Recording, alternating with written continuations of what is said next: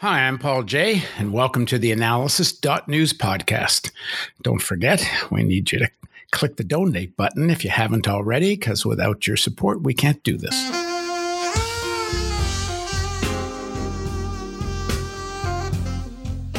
So after the shit show debate and the ongoing warnings of a second or even third wave of the pandemic, I'm left with some questions. First of all, does the shit show debate reflect an even more profound problem with the U.S. economy and political structures? 2, the financial and tech elites, how are they responding to the campaign, the debate? Have they bailed on the maniac or just doubling down on the Senate? How deep and how long will the recession, depression go? It looks like there could be more lockdowns.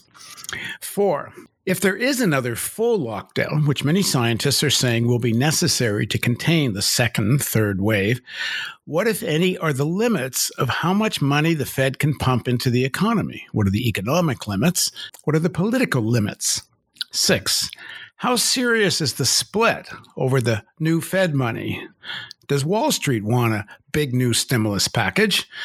Are there really serious concerns about the U.S. dollar? And finally, 7, if we have time to get to it, is Wall Street getting the danger of the climate crisis? Will they do anything about it?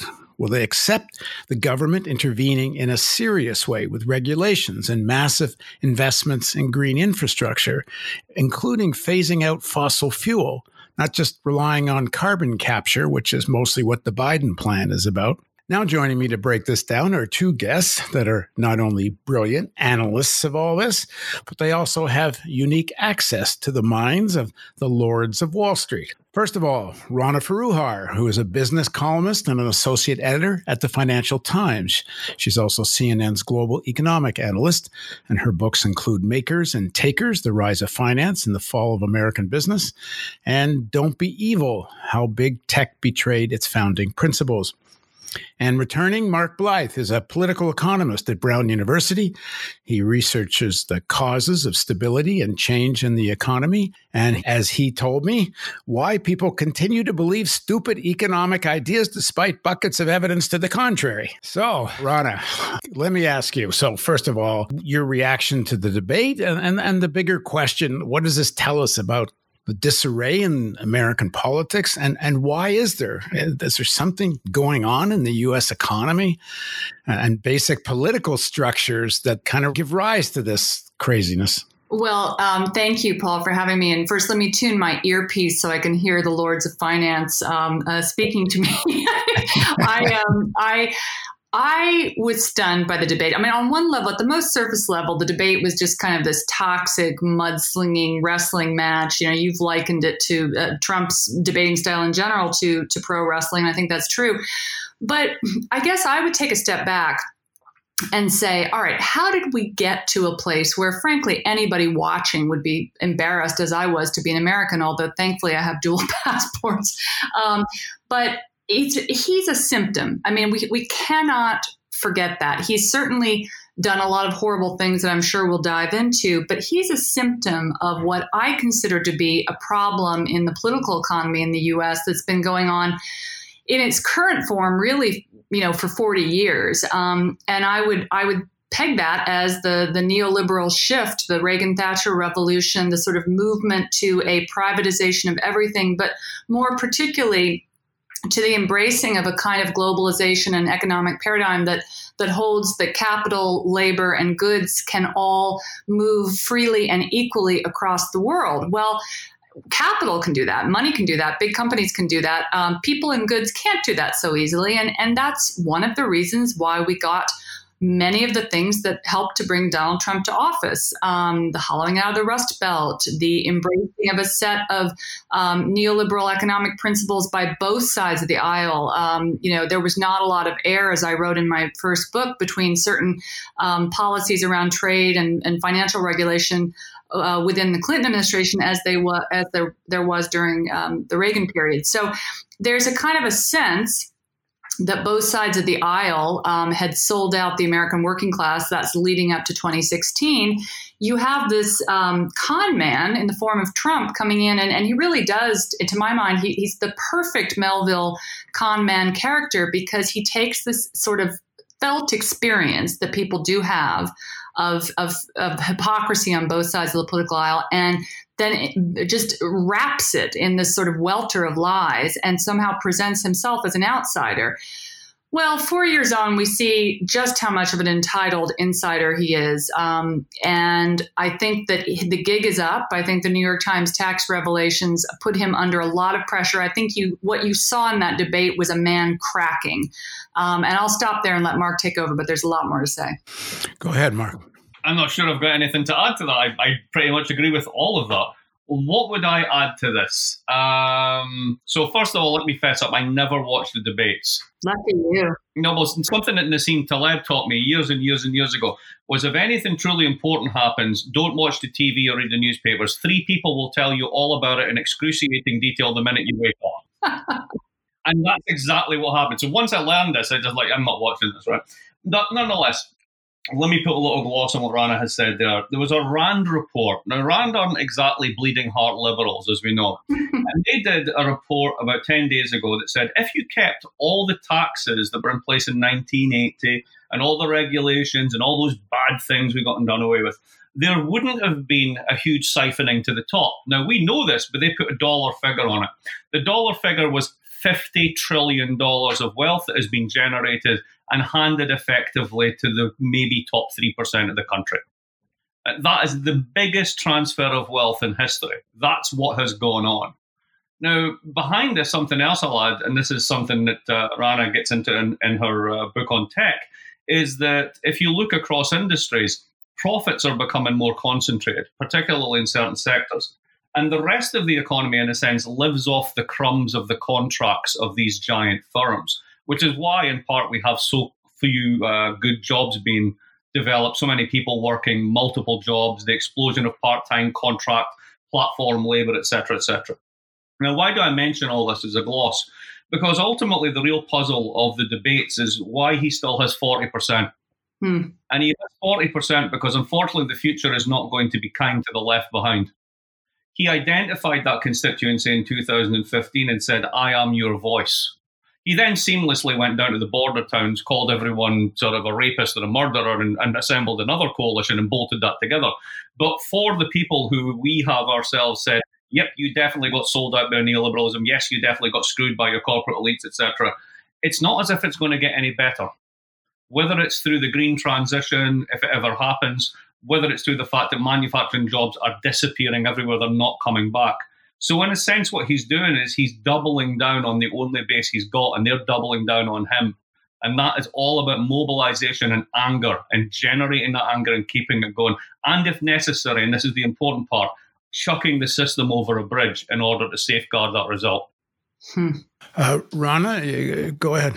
Well, it's interesting. I agree with much of what Mark said. I guess I feel, I'm just almost for the sake of argument, I'm going to be a little more optimistic and say that I have been actually impressed with the way in which Biden, not that he was able to get any of this across in the debate, but I know, talking to policymakers, the way he's been able to bring a pretty wide variety of people under the tent in such a way that I do feel economically that folks within the Democratic Party on very different sides of issues are starting to talk to each other in ways that they weren't before. So you still have that kind of, Summers, Rubin, center of the party, in these conversations.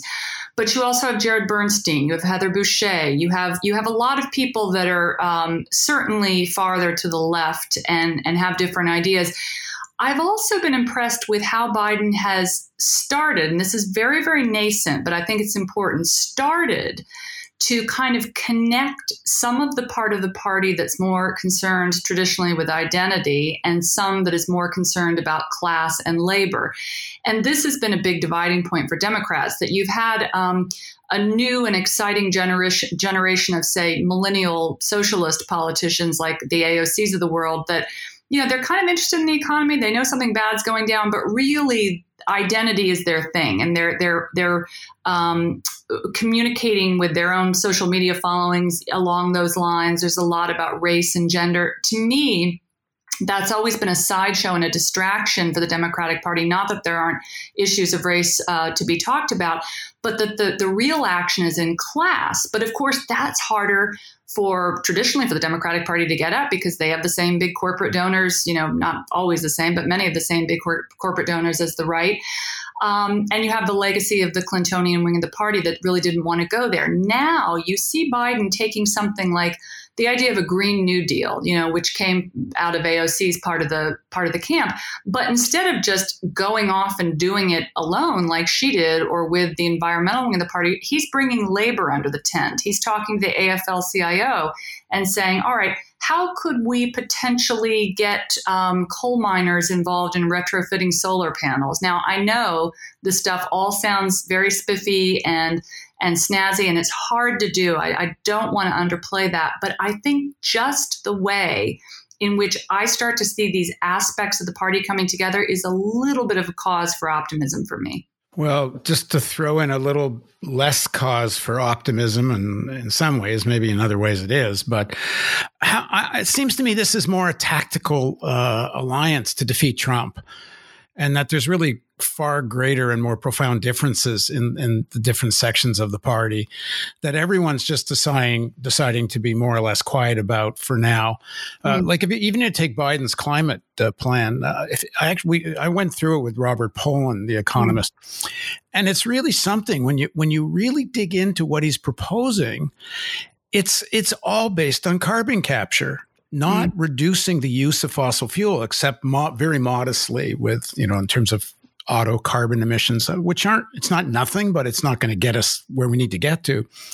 But the reliance on a very unproven science of carbon capture and very little to almost no talk of phasing out fossil fuel. There's talk of phasing out fossil fuel subsidies, but not phasing out fossil fuel.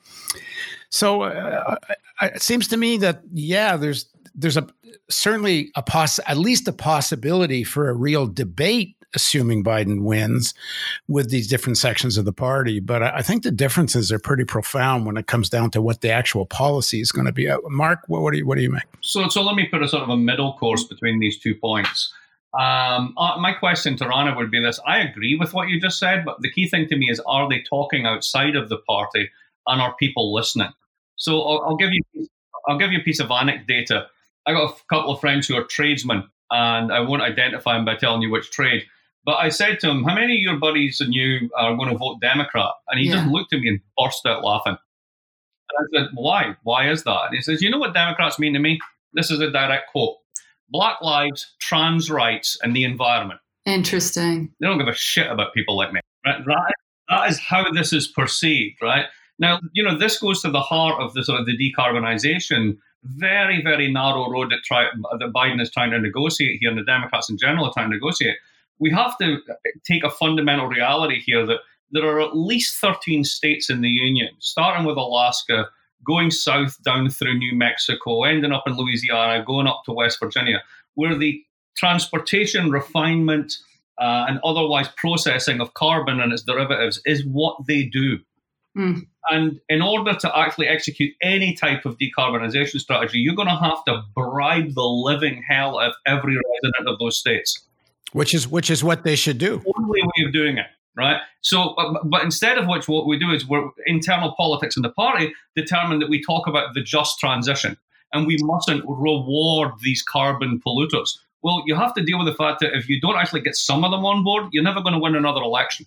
I'm so glad that you made that point, Mark, because I hear that too. And I had an interesting trip about a year and a half ago around the Carolinas, looking at supply chains and textiles there. And I met a number of small and mid-sized sort of private business owners, a number of workers, a lot of white workers in the agricultural industry there. honorable people couldn't stand Trump as a person, particularly those that identify with the military or veterans at all, but voted for him. Why? Because they understand the hypocrisy of what the Democratic sell has been since the 90s, which is basically, okay, China, if you let us give you banking services, we will send you all of our manufacturing jobs and outsource our innovation ecosystem to you. It's amazing how crystal clear someone working in a cotton gin is on that point. And I do think that Democrats still have a long ways to go at getting woke to those issues, as woke as they are to some other issues. But I also think that there are two things that are going to work, again, not immediately, but over the long haul in making that transition. One is that COVID-19 has basically just put on steroids all of the problems of neoliberalism, because, we talked about this myth that capital, goods, and people can all travel equally across borders. Well, we know capital can jump. Well, in the digital economy, data is the new oil. It's the resource that everything is driven by. It can go across borders even more easily than capital. We are in the middle of time warping a transition into the digital economy that we kind of knew was going to take about 15, 20 years. We're now going to wake up in 2 to 5 years. All that disruption that we've all been talking about in previous podcasts and saying, well, in about 10 years, X, Y, and Z will happen. That's going to happen. And here's what it's going to look like. Sure, there's a bunch of new businesses that are going to be formed out of this. They're going to need less people and they're going to invest less. That means we're going to get a jobless recovery, and I put recovery in quotation marks, of a sort that is going to be entirely new. The basic math is the U.S. is a 70% consumer spending economy. We have had a problem with middle class income stagnation for 20 years. We've had a problem with working class income stagnation for over 40 years. That's going to be put on steroids. And I think that is going to create the kind of alliances that, interestingly, you already see forming in the Black Lives Matter movements. One of the reasons, I'll tell you, that my white upper middle class daughter is out there marching in those protests is not just because she's concerned about racial justice, which she is, but she's concerned about her own economic future. And this is a privileged child, but she's looking out and saying, oh my God, what kind of college debt am I going to have? What's the labor market going to look like? What are humans going to be able to do as opposed to robots? And I think that all that just got sped up in a way that is going to push some of these transitions. Mark? I agree, and I'll push it even further. The digital transition is absolutely underway, and we see this in the geopolitics of the moment. We spoke about it a couple of years ago at tech conferences. We called it the splinter web. You either have a payments platform or you don't. You either have a way of protecting your data or you don't. And what we see now is, particularly the EU's response, they finally woke up to the fact that they have no digital platforms at scale. They're massively behind. They're selling 20th century products like diesel engines to a world that no longer want them. And what are they doing? They're doing data protection. It's a protectionist move. We are basically about to sue our big corporates. Why? Because we're disciplining them. China has already created the Great Firewall in the East and has corralled their companies. So the world splits up into these smaller areas, and it's much easier for the right rather than the left to weaponize this as a kind of nationalist and geopolitical struggle, of which this is a part. There's a very 19th century rendition of this whereby the container of hopes for civil protection always lies with the nation state. And the weakness that neoliberalism's always had is assumed a subject and a set of interests that moves beyond the nation state. Mm-hmm. Yeah. That has never really happened and is now, in a way, happening in such a way that it is creating both those alliances that you're talking about, but it's also creating a kind of very dangerous nationalist revisionism at the same time. In the 1930s, in the midst of deep depression and the sort of unraveling of capitalism as it was in 1920, 1930, and all the things that went into the crash, there were kind of two possible ways that elites would respond. And much of the European elite and much of the American elite wanted some form of authoritarianism, fascism, suppress the resistance and rebellion amongst the workers and other parts of the population that were dispossessed by the crisis. Or you had an alternative, which was mostly in the U.S., FDR, New Deal, and such. Biden claims he wants to be the most progressive administration since FDR. I don't see that in what he's really proposing as a policy. But that said, where are the American elites on this? The financial, the tech elites. These are really smart people. Frankly, they're a lot smarter, I think, than their counterparts in the 1930s. They're very informed. The leading ones got there because they were the best at more or less what they do, even if what they do is not so good. But they're smart. Do they get that this is not the same kind of, this isn't just about a business cycle. This is about several existential problems. Climate, from the tech side, like a jobless recovery. This is big time when we're talking out 10, 20, 30 years where AI and robots may go. Yeah. This pandemic is far from over, and it's probably one of many more to come. There needs to be a real shift in how power is exercised, the role government plays. And I was reading BlackRock. I follow BlackRock a lot. You got Larry Fink talking about climate change, and he's very aware of the threat of climate.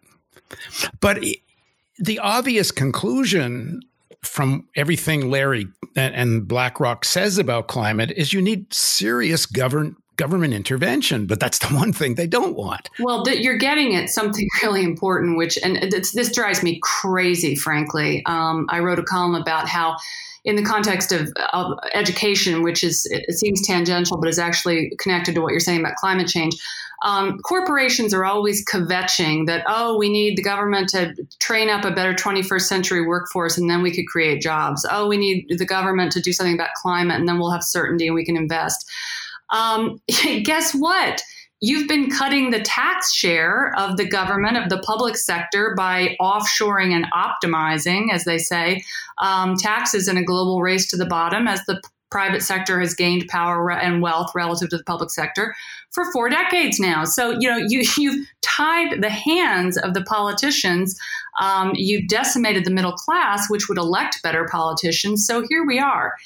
So I absolutely hate that hypocrisy. And I think it's egregious when business leaders complain in that way. I always try and turn the point around if I'm on TV and ask them about taxes and how much they pay. But to go back to your first point about, do the elites get it? Yeah, they absolutely get it. And let me give you a couple of examples. They get it, and they think they're going to be able to weather this storm. Eric Schmidt, former chairman of Google, wrote a book with the head of his think tank a few years back. And the book basically, reading between the lines, said, you know what? They tried to put a sunny slogan on it, but the message was technology, this tech revolution we're going through, which is, as Neil Ferguson has written, is kind of like the advent of the printing press. It, makes things better ultimately, but you get 150 years of religious wars before that. That's what Schmidt said in his book with Jared Cohen. He said, look, tech's going to make things better in the long run, but in the short run, things are going to be really crazy. There's going to be huge nationalism, conflict. They didn't come out and quite say it this way, but this was the upshot. But the idea was, in their minds, that the biggest companies, the Googles, the Facebooks, the Baidus, the Alibabas, had become so big that they were like the East India Company now. They are sort of sovereign international states that float above the nation state, as Mark was pointing out, and that they actually kind of form their own consensus. You've got the Washington consensus, maybe the Beijing consensus. We don't quite know what that is yet.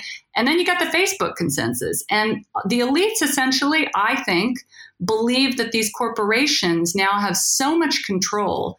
And big tech does have way more control even than big finance did, because it can actually influence our behavioral patterns because of surveillance capitalism and algorithmic behavioral manipulation. they have so much control that they believe that they can move the levers now and simply weather this storm and come out to the other side of it. So that's where they are. There's really no wall anymore or distance between big finance and big tech. Right. Is there? I mean, big tech is very financialized, and more so if you look at who owns big tech, it's essentially the big financial institutions are the biggest shareholders, other than some individuals that, help start the things. Well, I think it's a little deeper even than cross shareholding because, the biggest three shareholders in Google are still the top Googlers, Larry Page, Sergey Brin, and Eric Schmidt. But what I think is so interesting is I think about it in terms of information asymmetry. So you go way back to Adam Smith, father of modern capitalism, and he would have said that in order for any market system to function properly and fairly, you need to have an understanding on both sides from buyers and sellers of what the transaction actually is. Well, as we well know from the great financial crisis and any number of debacles before that, most of the time when you're dealing with a big financial institution, they've got more information than you. That's why they're always winning. It's like, the casino, the house always wins. Well, put that again on steroids in the era of big tech, because the major tech companies, as of yet, except in small ways in places like France or Australia that are insisting on algorithmic auditing, they have total control of the black box in which the transactions in our increasingly digital world live. We don't even know what we're buying and selling. I mean, I'm giving data and I have no idea what I'm getting back for it. I think I'm getting something free in quotation marks, a search, the ability to do some silly social platform media thing. But what am I giving up? A whole hell of a lot. And it's more when it gets combined with other people's data. Mark, where do you think the financial preponderance of financial and big tech elites are on this election campaign? And how much control do they have in the outcome? Well, again, I'm not going to differ very much from what Rana just said at all. I'm not going to quote Smith. I'll quote Keynes. Didn't Eric Schmidt ever read Keynes? In the long run, we're all dead. I mean, the long run is a succession of short runs, which, if they are shitty enough, it sums to a not long run. So that's an incredibly dangerous way of thinking about it. To me, I'll tell you a little story I used to do when I did finance conferences with big finance. Sort of, you'd have 25 of them in the room, all the sort of the big money in the room. And I would say the following, talking about politicians and the quality of political capital, and it's gone down over time, and that's a big problem, blah, blah, blah. And it's all right. So how many of you folks would let the people that you run countries by funding them run money in your firm? And they would all burst out laughing.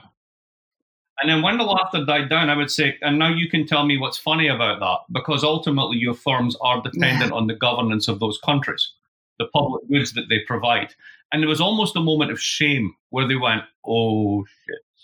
And this points to something that our Marxist colleagues have known for the longest time, that while it's rational for any individual capitalist to maximize their short-run interests, it's collectively suicidal if they all do. There is no ideal collective capitalist looking at the long run. No matter how big you are, your most rational strategy is to grab what you can because you don't control enough to make sure that you can dictate the final outcome. So that leads to this general suboptimality of choices, which manifests itself in everything from taxes to green to decarbonization across a whole series of areas. Now, are they aware of this? Yes, they are. They all understand it perfectly well. Do they have a solution? Yes, they do. Basically, the government should step up. And that's never going to be allowed to happen.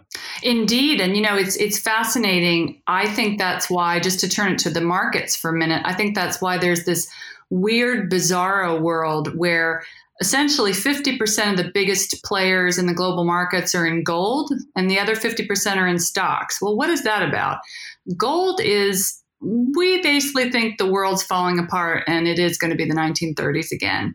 Stocks are, we think that central bankers can keep this party going a little bit longer and we're going to stay here until the music is almost stopped playing. And it's just fascinating that there's nothing in between right now. Yeah, that's a really, really great observation. That's exactly right.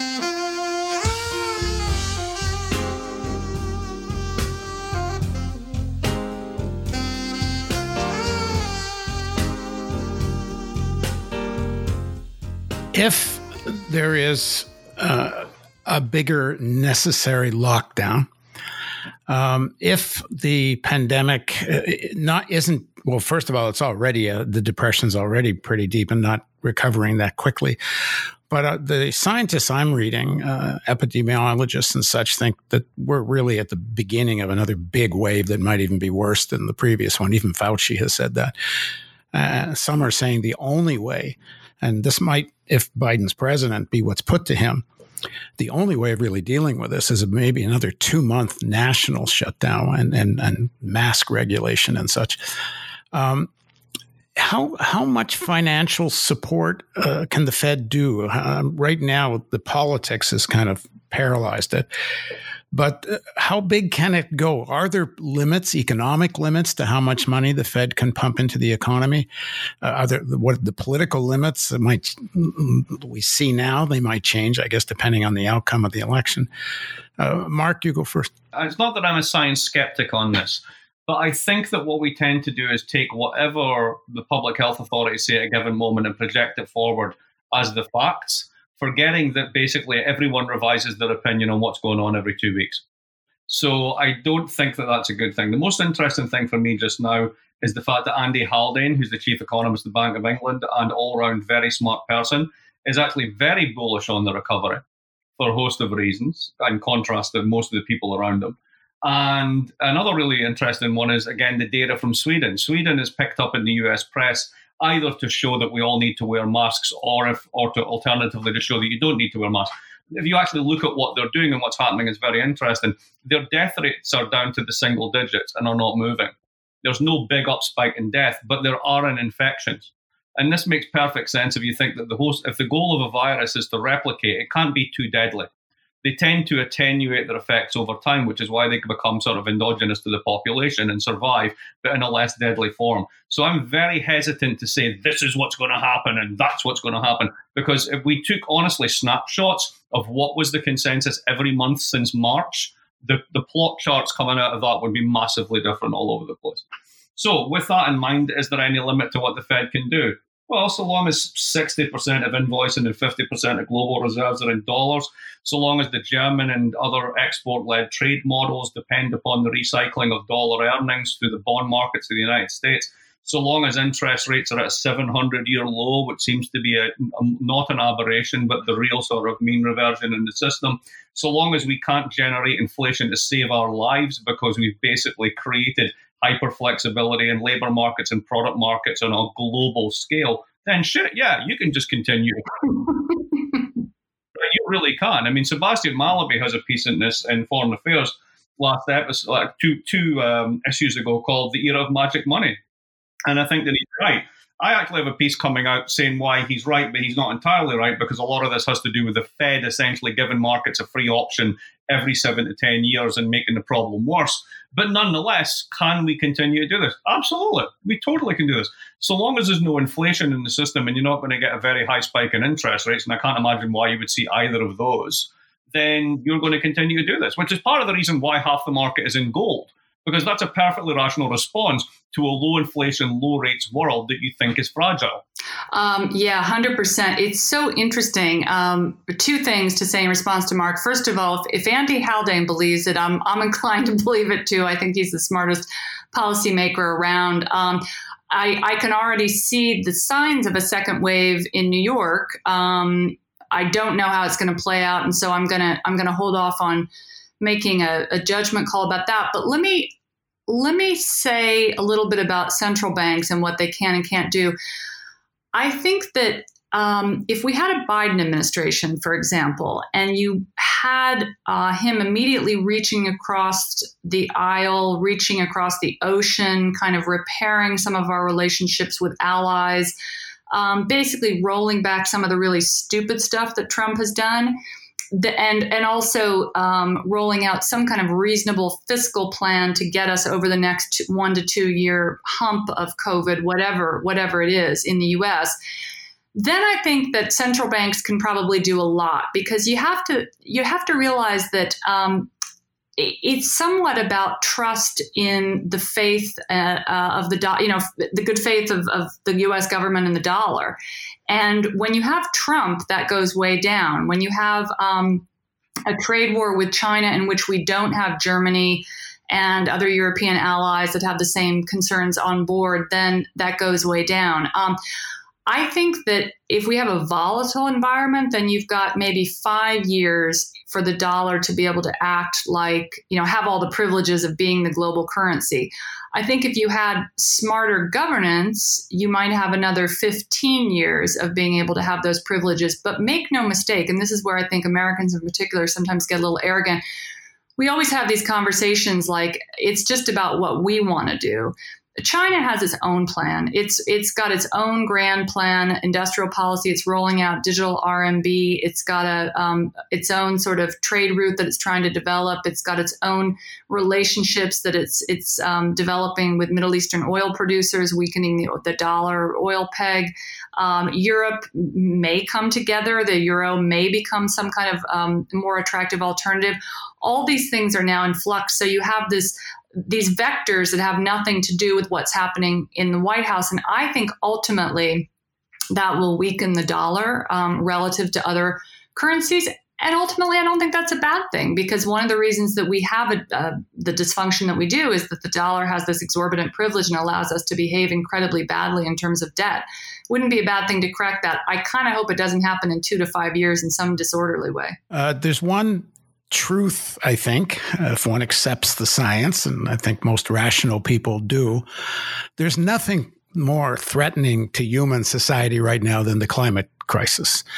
And with very few years left, apparently, to deal with, we're no doubt hitting 1.5. We're beyond not hitting it. We're maybe beyond not hitting 2 degrees warming above pre-industrial averages.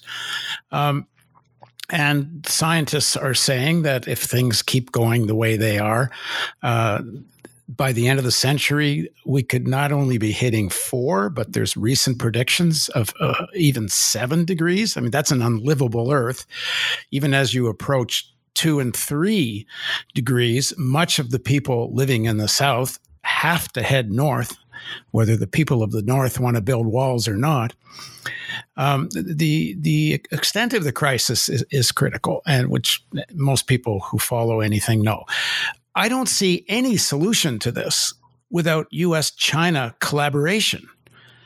It's not going to happen through contention if there isn't some serious global agreements on climate, and not done in the context and atmosphere of the kind of rhetoric and threats that are going on now. And I don't see China isn't going to respond because of threats. And as much as, Trump's anti-China hysteria, even, Steve Bannon, who I believe is probably still in Trump's ear, is actually called for military confrontation in the South China Sea. Richard Haass from Foreign Affairs had an article recently where he says that the United States should give up its ambiguity on Taiwan and outright say that if China were ever to use military action towards Taiwan, that the United States will respond militarily. I mean, most people I've talked to that know people like Larry Wilkerson and others don't believe it's true that the United States actually would provoke, because every war game they've ever played, Wilkerson says, ends in nuclear war. They've never played a war game that starts conventional and doesn't end nuclear. But all that being said, there's no way to deal with climate without collaboration. And one thing that concerns me about Biden, again, reading his climate plan, his plan for reducing fossil fuel subsidies by governments, which he says he'll do in the United States, but is to give the Belt and Road Initiative countries an alternative form of financing. And in other words, to fight China over these alliances that China is building, and whether that's a good idea for those countries or not, I don't know. That's a separate issue. But it's all couched in this virulent anti-China rhetoric. So what is the underpinnings of this rivalry? Why is some people argue this is because it justifies massive military expenditure, which I think there's truth to. But is there more going on? Why is there this such underlying rivalry, which seems like it's going to make it impossible to collaborate on climate? I can jump in on that. I think that there was a belief in foreign policy circles and in economic circles that once China opened up and once they were brought into the WTO and the traditional structures, Bretton Woods structures, et cetera, that they would become more prosperous and move towards liberal democracy. I frankly, having been in and out of China for the last 20 years, never really saw that as a possibility. I just think it's really quite arrogant. I mean, old country, 5,000, 6,000 years of civilization, kind of with its own ideas about things.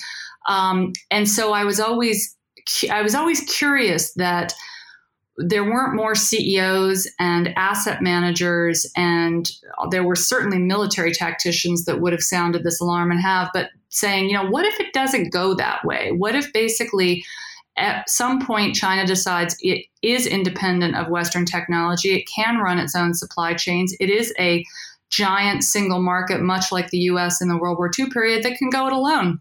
Then what? Well, here we are. And I think China would have given another 5 to 10 years before it made its move. But Trump kind of threw the bomb in the middle of the big hypocrisy of the one world, two systems paradigm. And so now we have decoupling that's not just on the U.S. side, but very much on the Chinese side. I had a fascinating conversation, actually, a couple of years ago with Kai-Fu Lee, who's a big Chinese venture capitalist. He helped start Google China. And he said, we hope this doesn't happen in the Chinese investment community, but we are prepared for there to be decoupling, and we believe that it will be easier for China to make up what it still needs within the supply chain and innovation ecosystem, which is not much. I mean, it kind of owns a lot of that ecosystem right now, and just slap Chinese consumer brands on the top of it, than it will be for America and the Western world to rebuild its entire supply chain, because we kept the brands and all the IP, but we didn't keep that kind of manufacturing ecosystem. The military is obviously very worried about that. COVID has exposed the vulnerability of supply chains. So we're going there no matter what. I do not think that the whole Council on Foreign Relations, like, let's get a big super committee together and come up with a set of agreements on climate change that China and the U.S. can agree with. That's not going to happen. Here's where I am somewhat optimistic. I think that it is possible for the world to become more regionalized, maybe a tripolar world, U.S., China, and Europe, with kind of different strengths and ecosystems to exist, to coexist. And in that model, I would look for optimism around climate change to come more from innovation, maybe state-driven innovation. China's done so much on wind and solar. I think if we did in the U.S. and Europe is doing this to a certain extent, did a big push to incentivize research and development in 5, 6, 7 areas of technology, including clean tech, we could probably really do a lot. I mean, one small example, vertical farming. You probably never heard of this, but it's about to be huge. This is basically the idea of growing food on walls that are controlled in minute ways by light and temperature. It means you don't have to ship vegetables, across the country and have them lose 50% of their weight, which was water anyway, and have a bunch of emissions. I'm looking for things like that when I think about climate change. I'm not looking for some big new grand bargain. Mark? So let's put a couple of things on the table. The background assumption here, whether you like Biden's climate policy or it's going to amount to more than a hill of beans, is that he's allowed to win. And it's not far from clear for me this is the case, because the tweeter-in-chief, if he loses, will continue to mobilize, delegitimate, fractionalize, and polarize this country with a set of forces that we began this chat by identifying have been 30 or 40 years in the making. So it's not clear that you're going to get a Biden victory or even the United States basically emerges from the next 12 months as a kind of credible and stable place to invest. Now, what the United States has done to make its money over the past 30 years has basically to invest in the protection of intellectual property rights. And by some estimates, about 80% of the value in global supply chains accrues directly to US companies. The famous example being you make a $700 iPhone in China, but $50 of the value remains in China, and the rest basically is remitted not to California, but to a series of tax havens. But nonetheless, most of it goes back to the American side. So that's why you invest in American stocks, because they grow faster, and they grow faster because of the IPR control. What is it that China wants to do? It wants to develop. It wants to become rich. What does that mean? It means it's coming for your IPRs. So there's a real conflict of interest between these two, if you will, global business models. Hang on a sec. Say it again in a little easier way to get. For the past 30 years, American firms have been globalizing, integrating, using global supply chains, moving stuff to China. But how they really make money is through the protection of their intellectual property rights. Think about Apple suing Samsung all the time. Think about the fact that when Apple sees a competitor or Google sees a competitor, it buys it. It doesn't like the competition.